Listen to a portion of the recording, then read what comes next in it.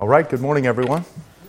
Welcome back to our study of Martin Chemnitz's Ministry, Word, and Sacraments, an Enchiridion, again designed for pastors and people of the 16th century, but with a view toward all centuries as to what's essential to know and what's essential to preach. We're looking at the section on the Word, Holy Scripture, page 40 and 41, and we're about to go into the section, the true ancient Catholic religion or faith. And again, last week, we introduced ourselves to some concepts, or I introduced you to some concepts, again, not from Chemnitz's text specifically, but we talked about the Norma Normans and the Norma Normata, the norming norm, which is Scripture, and the normed norm, which are the creeds, or the symbols of the Christian faith.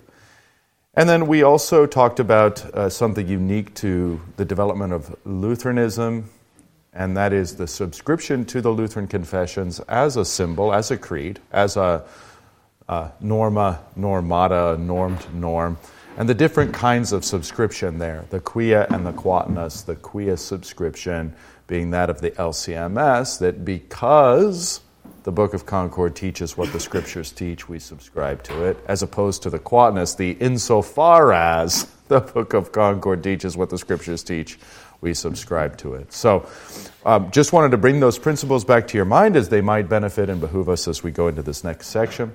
Before we do, let's begin with invocation and prayer. In the name of the Father, and of the Son, and of the Holy Spirit. Amen. Our Father, who art in heaven, hallowed be thy name.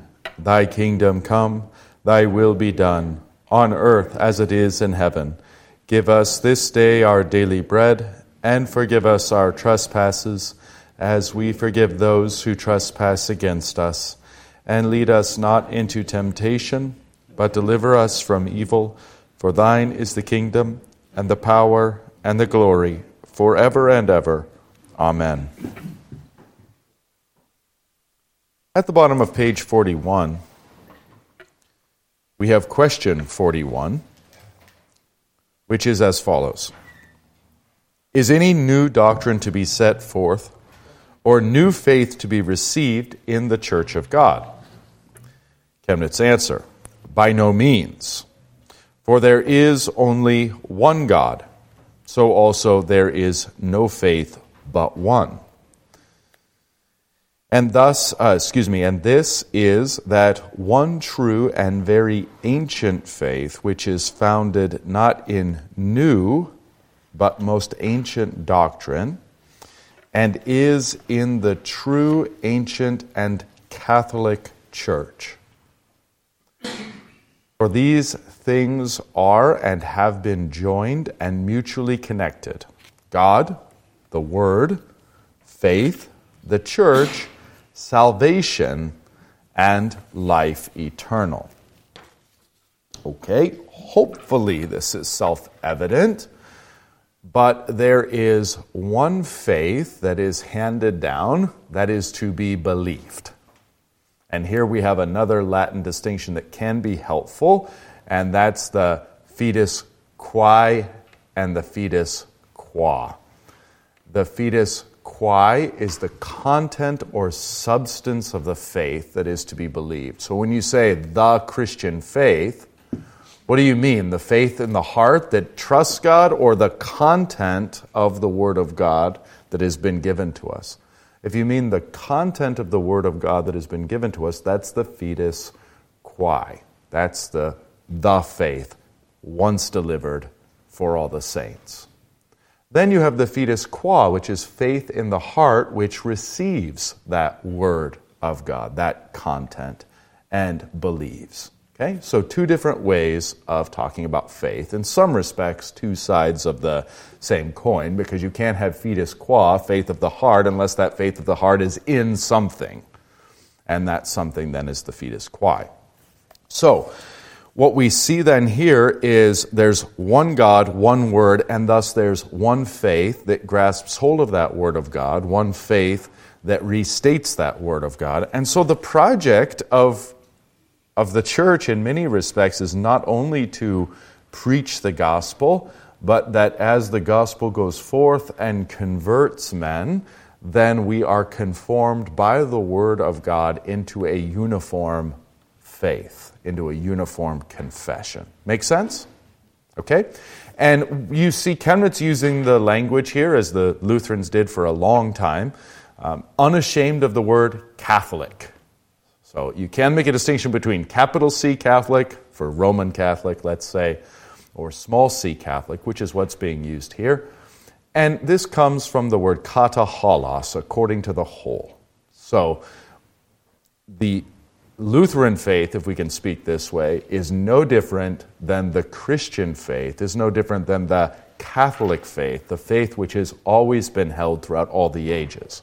Which is why, in the Book of Concord, the modus operandi is always, in one way, shape, or form, this is what the Word of God teaches, this is what the Orthodox Church Fathers teach, this is what we teach. See them all in a line.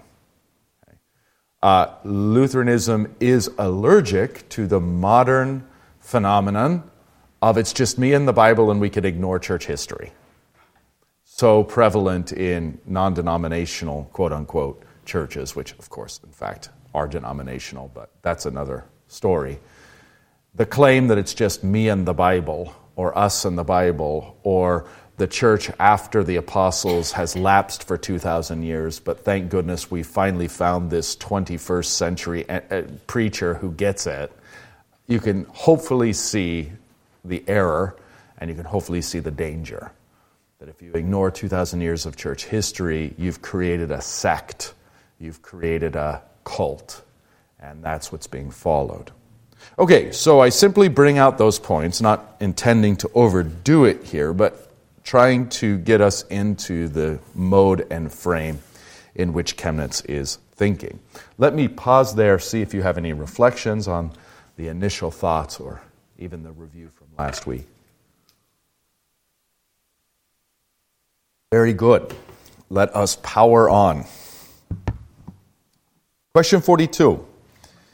If religion and faith are to be judged on the basis of antiquity, why then do we depart from the papistic religion, faith, and church, which can defend themselves by the pretext of many years? Answer. The Pharisees charge Christ with new doctrine, Mark 1:27, since it namely did not agree with the traditions of the ancients now accepted and common for many years. And the Gentiles censure and accuse Paul's doctrine as new, because they believed their idolatry, now current for many years, to be the ancient and true religion. Now there are scripture references given throughout here. Moreover, when one inquires and disputes about the ancient faith, proofs of only some hundreds of years are not enough. But one must go so far back until it is shown and proved that the doctrine and faith in question is the very same as that which Christ and the apostles taught. The prophets prophesied, and the patriarchs testified, which was in fact ordained before the foundation of the world. But that true and most ancient faith and religion is found surely and firmly taught and recorded nowhere else than in the biblical scriptures. Since then, the Roman Pope has departed from this most ancient faith and has thrust on the Church of God an altogether strange and new doctrine contrary to Holy Scripture, we are obliged by divine command to go out of that congregation of evildoers, with various scripture references given, and to return to the true, ancient, and Catholic religion and faith contained in the Holy Scriptures. So I've mentioned this in this class once before, but it would be better to understand the modern Roman Catholic Church as a denomination begun at the Council of Trent. Because at the Council of Trent, they anathematize many Orthodox church fathers, stretching all the way back to St. Paul and the apostles, and indeed they anathematized those writings as well, thus cutting themselves off from the holos, the whole, and ceasing to be kata holos, according to the whole, ceasing to be Catholic. So better to refer to them as the Roman Church, the Papistic Church, or even the capital R Roman, capital C Catholic Church. That's fine too. In fact, it's rather delightful because there's an oxymoron there in Roman, which is a particular place, and Catholic, which is universal. So there's kind of an oxymoronic nature of Roman Catholic. So that is the valid critique that can be leveled at the modern Roman Catholic Church. And as you will know a tree by its fruits, what has happened since Vatican II? But the modern Roman Catholic Church has invented all manner of doctrine, especially in regard to the Pope and Mary, that the earlier church knew absolutely nothing of. Further solidifying for you the reality that this is a new denomination that is interested in being kata holos in name only, but in fact is interested in creating its own new teaching on the basis of the authority and proclamations of the Pope. Right? So, in this sense, delightfully, even if you consider the Lutheran Church as a church born out of the 16th century, which I think it would be a mistake to do, we're still older than the Roman Catholic Church, which was born out of the Council of Trent. Okay. Anything befuddling or confusing here in Chemnitz or in anything that I've stated after the fact? Okay, I see a hand or two. Yeah, getting back to the Catholic Church and Vatican II, I was 10 years old at that time, and I remember thinking at the time that, and Catholics commenting that there were a lot of changes. A lot of churches went from Latin to English, and things like that. So it really was, from an outside viewpoint, a new church that was kind of being hatched, or whatever you want to call it. So my question is, would you say that's due to cultural changes, or they wanted to be culturally relevant, or what would you pin that on? Yeah, well, maybe a couple comments here. As Lutherans, and I think for Protestants in general, I don't really care if you think of us as Protestants or not, it's on the definition. But there is this impression that Rome is monolithic, that it is in fact united. Nothing could be further from the truth. Rome is an amalgam of many different denominations, all with mutually exclusive doctrines that are bound together by one reality, and that is fealty to the Pope. That's the unifying factor. What you see within the history of Roman Catholicism after the Council of Trent are actually many other fractions and divisions. What you have, for example, in Rome are those who are faithful to the Council of Trent see Vatican II, for example, as a major breach. And they see within Roman Catholicism itself, some going so far as to say that a certain number of the popes, including all our modern ones, have been anti-popes. So they view the Roman Catholic Church as fractured and as now containing. So you can see this in Roman Catholics that insist upon the Latin Mass and see the English and the Novus Ordo as an abomination, and others who see that perspective as an abomination, but they're all sort of held under the same umbrella. So as I think that this is sort of the hidden reality is if you look at let's make a parallel. If you look at Lutheranism from the time of, let's say, 1580, the conclusion of the Book of Concord, forward to now, you see many fractures. You see many different synods created. You actually see the same thing within Rome from the Council of Trent forward. You see many different fractures within Rome, just they simply are bound together by fealty to the Pope or the idea of the Pope, as the case may be, and try to present themselves, at least externally, as monolithic, as the church that stretches all the way back to St. Peter. You've heard these claims on the Roman Catholic radio station. I mean, they're rather absurd. So I think it is good for us to realize, what Rome is, and, of the Lutherans that I've been aware of, both laity and clergy that have gone to Rome, left the Lutheran community and gone to Rome, it has been almost universally not on account of doctrine. No one says, you know what, I think the Book of Concord is fatally flawed on the article of justification. No one says, you know what, I've read the Council of Trent and I've read Martin Chemnitz's examination and I find Martin Chemnitz to be in error and the Council of Trent to be correct, and that's why I'm going. No one says that. What is almost universally stated is, it's the church that stretches back to St. Peter. It's the monolithic Western church. It's the greater unity. It's the greater authority. It has the aesthetics.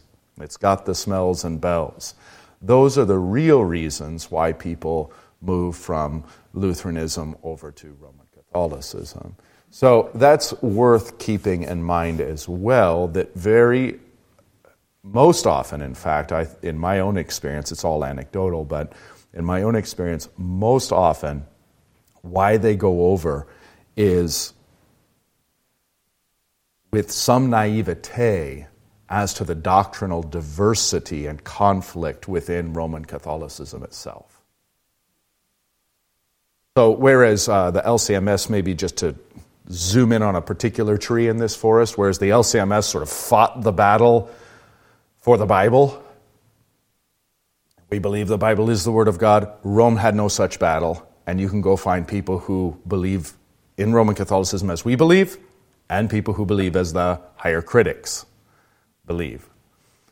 When the Pentecostal movement came around and rolled its way through the LCMS, maybe the late 60s, but especially the 70s and early 80s, we more or less have dealt with that, with the exception of some very fringe groups. Rome never dealt with that. You'll find wildly Pentecostal movements, people, groupings within Rome.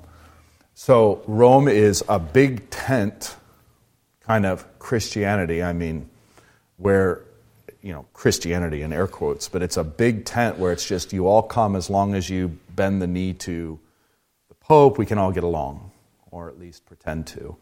So it's not until you jump ship into that you realize what it actually is, and you start to study that history, you realize what it actually is, and you go, okay, it's no less messy than Lutheranism, let's say, if we make that term as broad as we possibly can. Sorry to ramble a little bit, I know Okay, I don't know, I don't have a clue who was first, but please. So, Pastor, that's helpful that you're saying that before the Reformation, various denominations did exist, but they were under the tent of the Roman Catholic Church or the Eastern Orthodox Church. And so these two major tents, if you will, had denominations within them. And I was thinking that denominations only came about through and after the Reformation. So that's one of their common apologetic points is, hey, before the Reformation we didn't have denominations. It's patently false. Now, a very good book would be Werner Ehlert's The History of the Eucharist in the Early Church, or the title, something to that effect. Because what he shows is that from the very beginning, from the earliest days of the church, even prior to a split between East and West, there are what we would call denominations. There are communions that are exclusive one of the other, which is really what a denomination is, mutually exclusive communions. So denominations are as old as Christendom. Now, one thing to keep in mind is that in the West, prior to the Reformation, it's not monolithic either. There are all manner of controversies and divergences of opinion. Even leading up to the Lutheran Reformation, there are major differences between, say, Thomas Aquinas and Duns Scotus, the Via Antiqua, the Via Moderna, and other deep-rooted theological and philosophical questions. So in the West itself, prior to the Reformation, there is all this different movement and controversy going on, and it's anything but monolithic. The other thing I think we have to keep in mind is we do this to ourselves a little bit as Lutherans, is we think maybe the gospel was non-existent in the church right up until God enlightened Martin Luther with Romans 1, and suddenly the light bulb that had been off for centuries suddenly went on in the church. Nothing could be further from the truth. I mean, Christ's church is going to exist, and the gates of hell aren't going to prevail against it. The faith in the true gospel existed all the way up and to and through. Part of what Luther taps into, and part of why the Lutheran Reformation resonates, and then why there are all these other radical reformers, is because there were already such fractures in the Western Church that many were looking for an ostensible reason to drive their agenda home, and took advantage of that situation to really articulate, hey, no, the church needs to conform to our way of thinking, or it's a breach of fellowship. So one way I think a more accurate way to think of the Reformation also is that the events with Martin Luther were done in a sort of powder keg environment where there were pre-reformers, frequently mentioned are Huss and Wycliffe, who had much more Lutheran views, much more scriptural views of justification, and were subsequently persecuted by the church. That doesn't happen in a vacuum. Where did these guys learn it from? Did they not have sympathizers? They most certainly did. Did they not have sympathizers after they were burned at the stake? They most certainly did. So even the church the church in the West prior to the Reformation was anything but monolithic. You can read about all of this if you like, but you kind of have to get into some of the medieval histories, and I'm hardly an expert in it, but just even dabbling a little bit will give you a much better lay of the land. You'll realize that the fracturing of communions and the divergence of belief, the holding of mutually exclusive beliefs, are common in the Western Church, and they're frankly common in the whole Church up until the break, and then common in the Western Church up until the Reformation.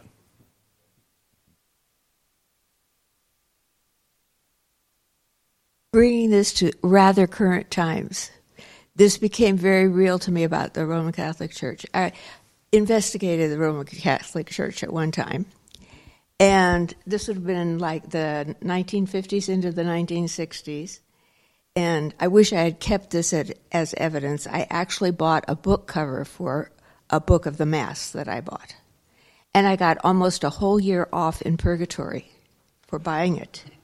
Just in case, right? Very real. Just in case, yeah. It was so many days. It was short of 365 days, but it was like 300 somewhat days. Right. And the other thing, back before Vatican II, the Catholic kids would have the answer ready when you would say, how come you have the Mass in Latin? So I would say, how come your sermons are in English? That they didn't have an answer for. So that's my experience growing up with Roman Catholicism. And then I wanted to say the Catholic Church today is in a real mess. And I have heard a die-in-the-wool Catholic say over national television, radio, that he's not ready to say that the current Pope is the Antichrist with the capital A, but he is ready to say he's the Antichrist with a small letter A. Mm-hmm.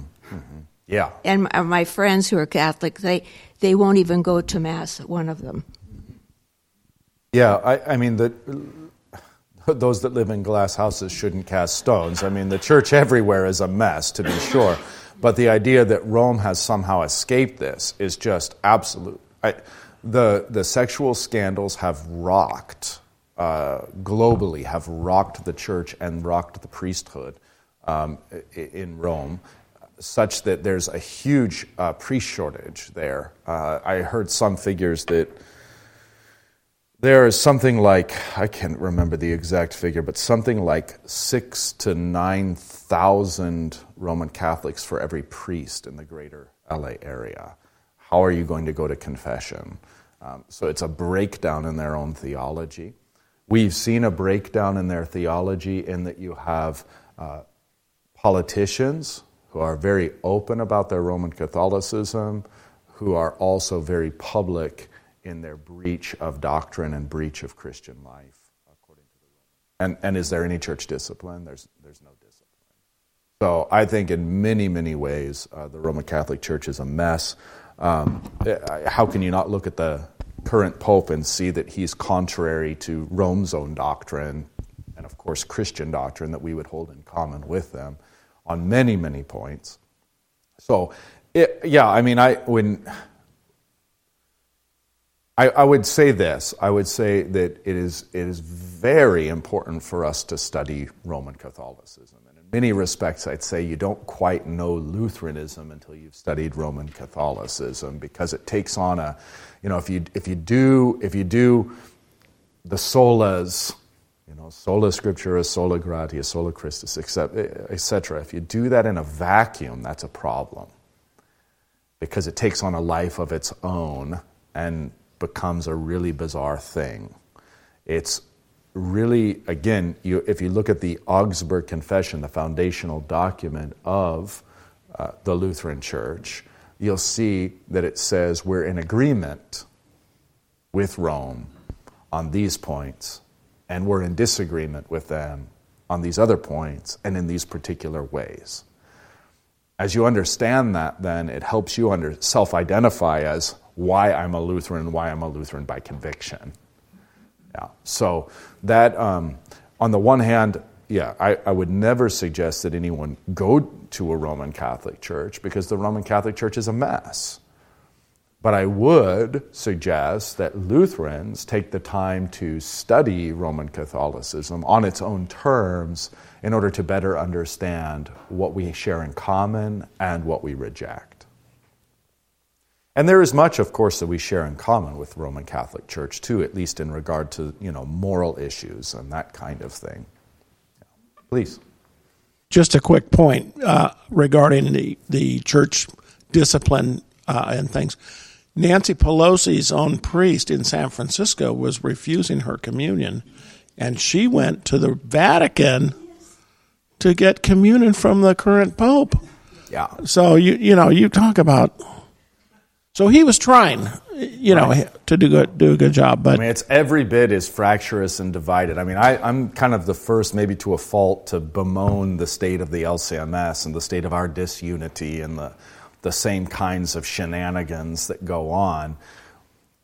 It's just worthwhile to point out that Rome is not any more straight on that point. And I think many people, especially clergy people, maybe young men in particular who are clergy, have a tendency to see Rome through rose-colored glasses and think that the problems we experience here in the LCMS are somehow not as bad in Rome. Yeah, that's an illusion.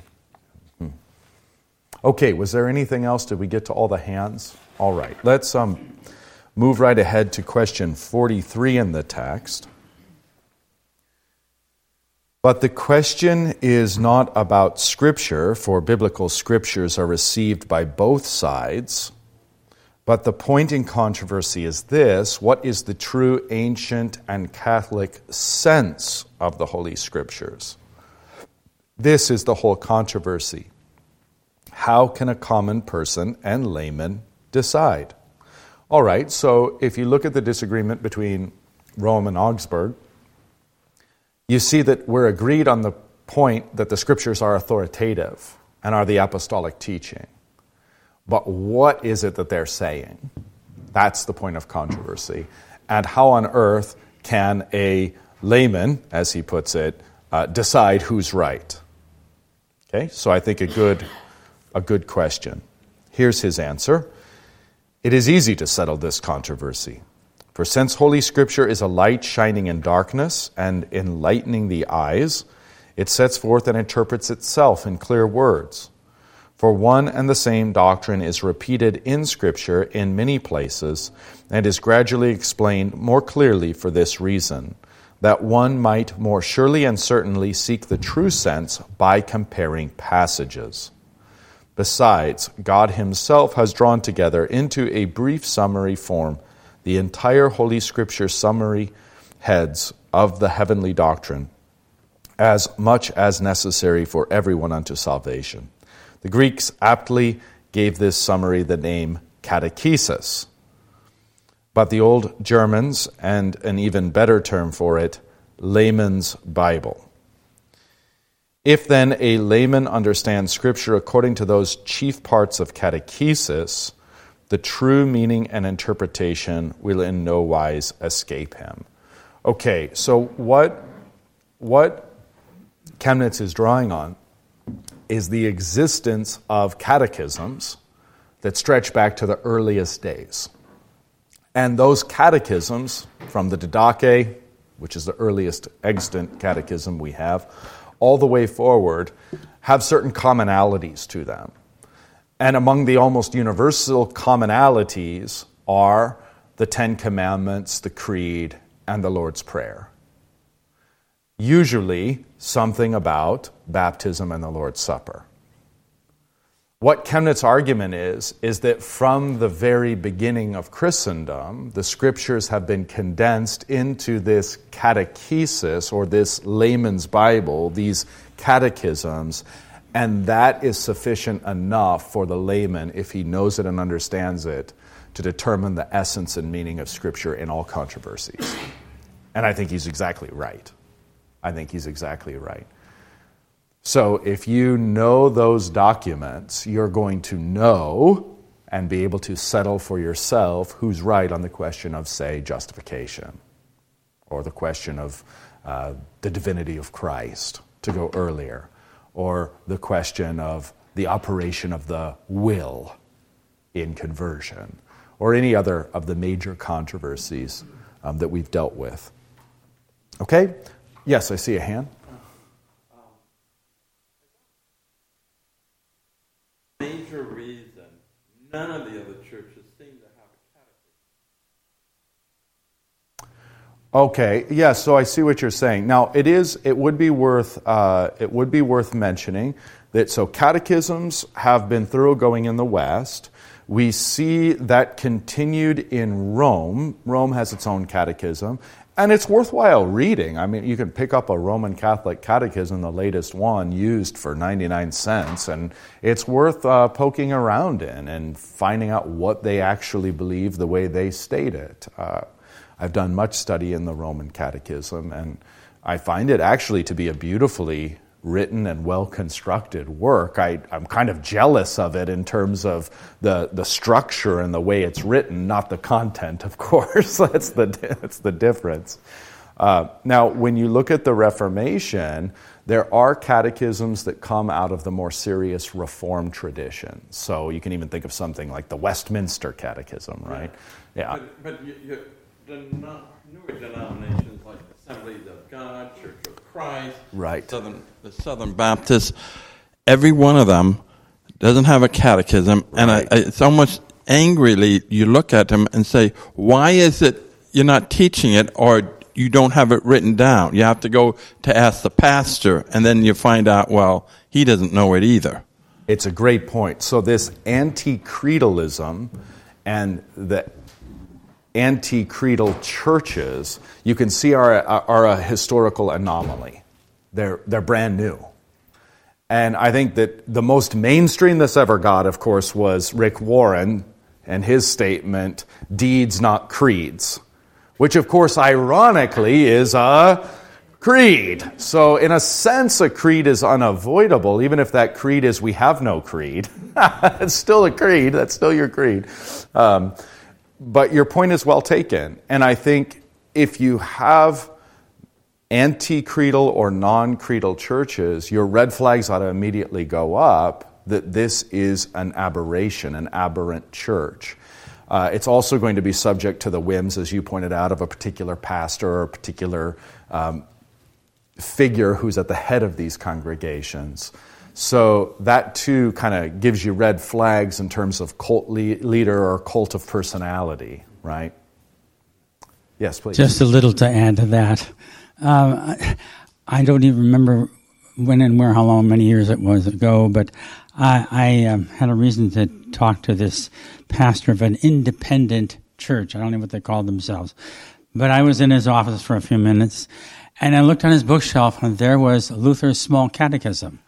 Mm-hmm. And I pointed out to him, and he said, "Yes, we refer to that a lot as a very good catechism." Too funny. Too funny. Well, insofar as they get it, good. Insofar as they don't, tragic. Become Lutheran then, if it's that good. Which is really ultimately, when you look at the creed, when you look at the Small Catechism, of what does it consist? The Ten Commandments, scriptural, just right out of Exodus 20. The Creed, which, while not directly out of Scripture, every line of the Creed can be backed up with countless references in Scripture. The Our Father, right out of Scripture. 4 verses on holy baptism, right out of Scripture. 1 verse on confession absolution, right out of Scripture. And the words of institution, right out of Scripture. That's the catechism. How are you going to argue with it or argue against it? And then again, as Chemnitz is pointing out to kind of draw us back into the argument of the text, it's not necessary that a layman understand every last word of the Scriptures in order to form a theological opinion. It's not necessary that a layman ascertain the IQ of this pastor or this theologian or that theologian, and then make his determination on the basis of his IQ. It's not necessary, and I kind of tell this autobiographically because it was kind of a moment for me in my own development theologically. I'm sitting at seminary, and I've got stacks of books of people who say that the Lord's Supper is symbolic. And I've got stacks of books by people who say that the Lord's Supper is, in fact, the presence of Christ's body and blood received by mouth. What am I going to do my theology by? Volume? Number of theologians? Credentials? This is no way to do theology. So into the Word you go, and as a layman, into the Catechism you go. And you'll have the answer. You'll have the answer. So I think Chemnitz's point is really well taken that this is the layman's Bible, the Catechism. And from that, you will, in fact, if you just pay attention to the words of Jesus and nothing else, you'll have your answer. And that really was a breakthrough for me on the Lord's Supper. I grew up as a Lutheran. I grew up believing the Lord's Supper. I was well catechized, everything else. But when you're going to seminary and you're about to stake your entire life and ministry on the public proclamation and teaching of said truths, it probably benefits and behooves you to make sure you have those right. And so I was quite willing in seminary to entertain the opposite view. And as I'm sitting there with my 2 stacks of books, it finally dawns on me that this is no way to do theology. And straight into the words of Jesus you go. And you will notice that he says nothing at all about symbol, even though he has plenty of words for symbol at his disposal, but instead plainly says, this is my body, this is my blood. And Lord, to whom shall I go? You have the words of eternal life. I could care less if the stack was 100,000 books of men saying the opposite of what you say. here is what you say, I can do no other. And lo and behold, that's what Christians have held for 2,000 years, as in East and West, that when Christ says is, that means is. Okay, so that's a nice secondary layer of confirmation. All right, so yeah, this is Chemnitz's point, is the layman can figure all this out if he is simply acquainted with the core texts of Christianity, the Catechism, the layman's Bible.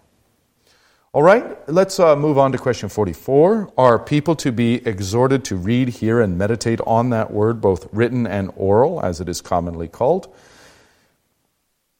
And Chemnitz here answers, by all means. For Scripture can make us wise unto salvation, and it is profitable for doctrine, patience, comfort, admonition, reproof, correction, and instruction in righteousness. Wow, interesting. Interesting to note, because according to Chemnitz, Scripture is much more than mere law and gospel, as if Scripture in one part is saying you're naughty, and Scripture in another part is saying that's okay because Jesus. That's not his answer. Scripture will indeed make you wise unto salvation, but what else? It's profitable for doctrine, that's teaching, that's the ascertaining of certain truths. But it's also profitable for patience, that's a virtue. For comfort, that is for consolation, we'll be consoled by the Word of God. For admonition, that is, it points us forward to what we should think and say and do.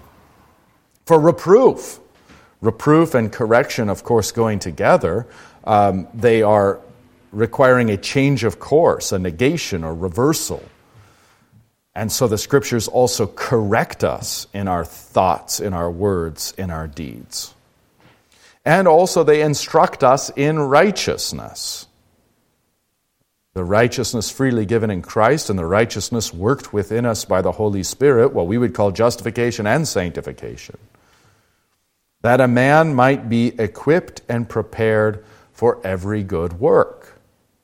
And then many Scripture references given from St. Paul's writings. And that word, preached and heard, is the power of God unto salvation to everyone who believes. It is likewise the immortal seed by which people are reborn. On hearing this word of God, people were pricked in the heart. That's a reference to Acts 2. Other references are given. And Paul declared that faith is or comes by hearing the word of God. That's Romans 10:17. So Romans 10:17 and Psalm 1, Psalm 19, Psalm 77, and Psalm 119 speak very aptly of meditation on the divine word. Okay, so all Christians want to immerse themselves in the word insofar as they're able. And we have a unique ability to do that given the technological developments, the printing press and the internet. We have an astounding ability to be immersed in the Word of God. Question 45, but is it certain that God himself works all these things? Is it then magic to ascribe to either the syllables and letters of Scripture or to the frail voice of a preacher such power and efficacy? You know, it's just ink on a page. It's just the vibration of a sinner's vocal cords. Chemnitz answers, it is doubtless true that this power and efficacy does not lie in syllables as characters. Nor do we mean this, that the voice of the preacher which passes away is so efficacious of itself. For to illumine and convert hearts and initiate and effect repentance, faith, and new obedience. Now, by the way, this is a tangent, but well worth noting because this is a threefold pattern that Chemnitz repeats throughout. He doesn't just say repentance and faith, but he says what? Repentance, faith, and new obedience. So, again, if we were to sort of categorize this, put this in categories, we might put repentance and faith in the category of justification and new obedience in the category of sanctification. But do note this threefold usage of Chemnitz because, again, as we progress along, you're going to see this repeat over and over again, and this is very germane to certain controversies that have developed in the modern Lutheran Church of the 20th and 21st century. So once more from Chemnitz, for to illumine and convert hearts and initiate and effect repentance, faith, and new obedience are solely works of God himself, who works these things in men by his almighty power. And without that power of the Spirit, Scripture is only a dead letter. Okay? So again, the point isn't that these words or the letters or the vocables are some sort of magic incantation. If that were true, no one could ever summarize the Word of God or paraphrase the Word of God. You'd have to use the exact language, but even then, you couldn't do it in English either, or German, or Swahili, or Spanish, or any other. You would have to use the original Hebrew or the original Greek, you see. So that's not the nature of God's Word. The nature of God's Word is such that the Holy Spirit empowers it, empowers the letters on the page, and empowers the vibrations of the sinful preacher's throat such that that Word of God goes forth and does what God desires. All right. So continuing on where we left off, as for the rest, God does not want to use such power without means, but has for that end appointed the ministry of the Word and of the sacraments, through which, as regular means and instruments, he works, gives increase, and preserves. For therefore is the ministry of the New Testament called the ministry of the life-giving Spirit. Through this ministry, namely the Spirit who makes alive, writes the Word into hearts, so that we are thus transformed into the image of the Lord.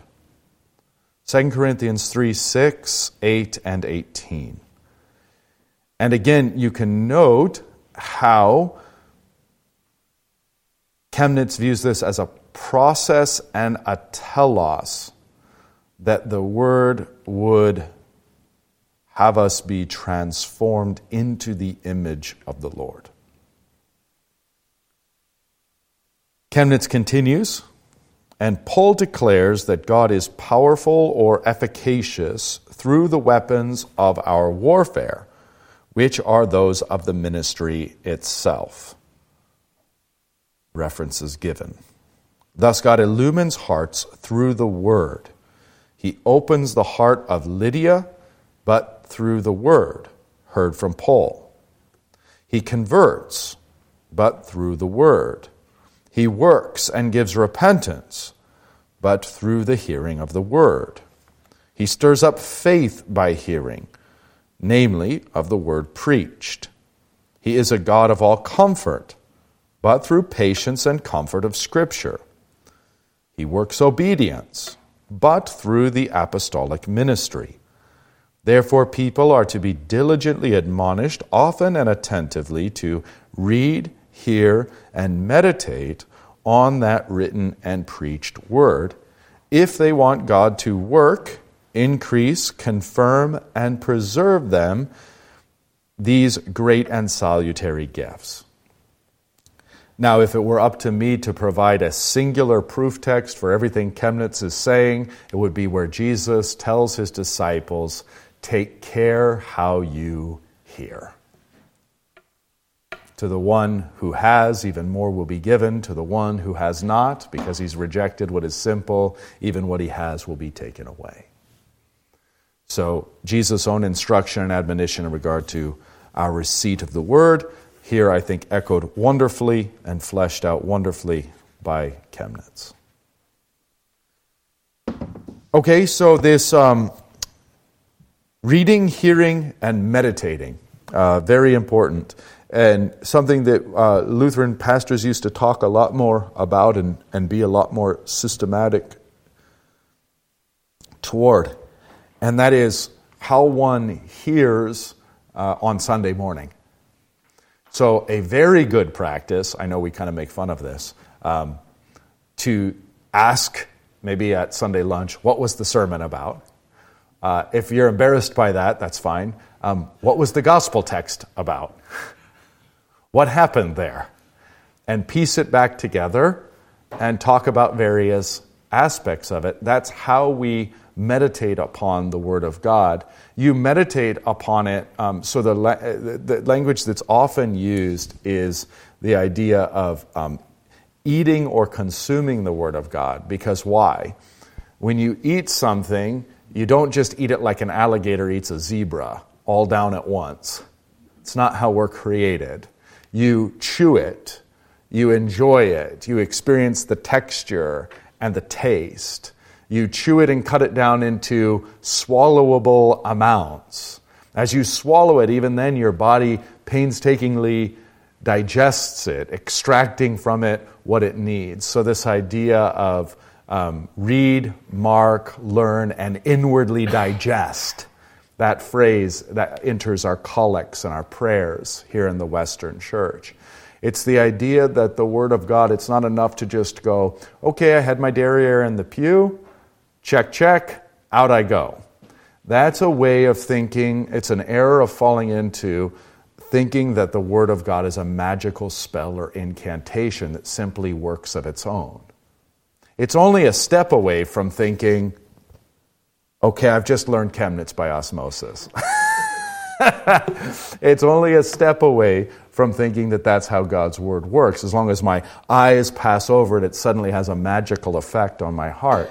Not so. We must take care how we hear and exercise ourselves in the Word of God. And again, the way we do this, I think, can be done very playfully. What does it mean? What does it not mean? Where does it lead you? And does that lead you into a place that accords with Scripture or is not in accord with Scripture? These are ways to meditate and chew on God's Word to see what's there, what the Lord has for us for our nourishment. As you're chewing, you may chew and you may find a part that's not digestible, and you spit it out. And the same thing is true as we chew over God's Word. We may find that some of our reflection is not digestible, is not good to swallow, and so that's the part we spit out, and we come to know the text more thoroughly. All right, well, I just encourage you along that way because it's kind of something we've lost as we've really tried in our context to champion the efficacy of the Word and that the Word works on its own and does all things. What's potentially lost is that we might chew and digest and take care how we receive and internalize and experience that Word. Okay, please, sorry. On occasion, I hear another Christian say, that sermon didn't speak to me. I didn't get anything from it, and it always makes me feel uncomfortable. And I'd like your thoughts. I think you have addressed a lot of the answer to this, but I think we're not working on our hearing. For example, I think a lot of us, including me, we go into the sanctuary and we're talking and we're greeting people. We're not in a prayerful, we're not in a reverent mode, preparing to receive God's Word. And but I'm not sure what should I be saying or what could I say to that person? Because I know the preparation that goes in. If there are two pastors in a church or a vicar and a pastor, and one will say, well, that didn't speak, or I like this pastor's delivery more, it just doesn't seem fair and right. Would you comment on that? Sure. So if I could try to attack this at the root as best as I can. A real problem, and this is going to be preaching to the choir for a lot of you, okay? So I'll try to make it quick and not put you to sleep. But a real problem has come here in America where we elevate the sermon, that's the real thing, and the Word of God that was read before was just that, a cold, dead reading. And now the sermon's going to really speak to me. I think from that error flows all these other errors. That reading is, as our liturgy says, the living voice of the living God. This is the Word of the Lord. And everyone says, thanks be to God. That is to say, not that we even need to pit the sermon against the Scriptures, but that the Scriptures are the high point. If you aren't fed by God's Word going into your ears in that moment, that's not a problem with the chef, and it's not a problem with the food. It's a problem with you refusing to take your fork, put it in your mouth, okay? Sometimes it's even, like infants, you zzz right in the mouth and, you're making noises and they get it in the mouth. But then anyone who's had an infant knows what happens next. Out it comes, okay? And so that might even be a more fitting analogy for when the Scriptures are read and proclaimed, God is putting them in our ears and how quickly we cast them out. So in the first place, you weren't fed. You must not have paid attention then when God was speaking. Now, the preacher can, of course, he's a human being and he's a fallen human being. He can, of course, aid you in your understanding of that word, or he can inhibit you in your understanding of that word.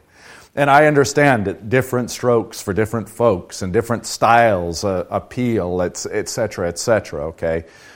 There are bad sermons that obscure the text, and there are good sermons that show forth the text, maybe in a way that contemporary hearers can better understand. So those are aspects of the preaching or explication of that word. There are some sermons that, I think it's helpful for preachers to think, I think this way, in terms of what do you intend this sermon to do? Sometimes it's just reinforcement of what we all already know. And that's a kind of very helpful sermon in and of itself. Sometimes the sermon is for no other purpose than that we would marvel at the glorious graciousness of God and rejoice in that, and that's fine too. But I think too much of that kind of sermon can lend itself to this idea that sitting in the pews on a Sunday morning is a spectator sport. And that sort of lends itself to, well, the Scripture is just a reading. I don't pay any attention to that. Now the guy's up there, let's see if he's a rhetorician. Let's see if he can speak to me. And if he can't, he fails. This church fails. The Holy Spirit's not there. You could see the error in this entire way of thinking. So, going in, and I think, okay, so how would I do this from an end user standpoint? I would go like this. As soon as I cross into the sanctuary, I'm recognizing that it is a sanctuary. It is a holy place, sanctus. It is a holy place where I hear God's word. That's what makes it holy. All right, so that's going to put me in a different mindset. And then I'm going to pay a special attention to two events in the divine service. Special attention to the reading of the Scriptures and the pastor's proclamation of those scriptural truths. That's the first thing. And the second thing I'm going to pay particular attention to are the words of institution, where Christ says, for you, for the forgiveness of your sins. And I'm going to acknowledge that I am meeting the living Lord who gives there to me his sacrificed body and blood for my forgiveness. So those are the two most important things where my focus is going to be on. When I listen to the text and the sermon, I'm not going to be listening for some idiosyncratic way in which they speak to me. I'm going to be listening for what it is that God is saying to his people and how might that apply to me. And again, that's largely what the pastor is doing, is applying it to you so that in your thoughts or in your words or in your deeds, the intent of the sermon is to say, we are at point A, let's move to point B. Maybe that's a greater understanding, maybe that's a correction, maybe that's a reproof, maybe that's an admonition, maybe that's a comfort, maybe that's the development of some other Christian virtue, maybe it's a clarification of doctrine, maybe it's simply centering our eyes once more on Christ, maybe it's all of the above. But again, where am I pulling these things from? Well, directly from the Scriptures. Directly where St. Paul speaks to two young pastors, Timothy and Titus, and tells the whole church what preaching is to be about and what God's word is meant to do among the people. Yeah. So I can fully appreciate if someone says, I love the Scriptures and was fully fed by them, but the pastor's sermon maybe obscured those things for me more than they illumined those things for me. Fair play. Maybe the pastor messed up. So, yeah, but does that sort of answer your question and maybe try to give you some ways of thinking about this? Okay, great. Any other thoughts on this point? Yeah, please. I think I've heard you say before that the sermon is the Word of God in its own sense. Am I dreaming or... Well, okay. How did you say that? Yeah, I don't know, but I can clarify. Please do. Yeah, so the sermon is going to speak verbatim God's word and paraphrase of God's word. And insofar as it does that, there's no problem saying this sermon is the word of God. I mean, if I say that Jesus is the Lamb of God that takes away the sins of the earth, I've changed maybe some of the language, but I'm saying the same thing, right? So how are we not going to say that that's, Jesus is the Lamb of God that takes away your sins? Like, that's not a direct quotation of Scripture, but it nonetheless is the Word of God, is it not? And so you can look at that. But, when the pastor's giving his analogy, that's not necessarily the Word of God. If the pastor makes a mistake, obviously it's clear that that's not the Word of God.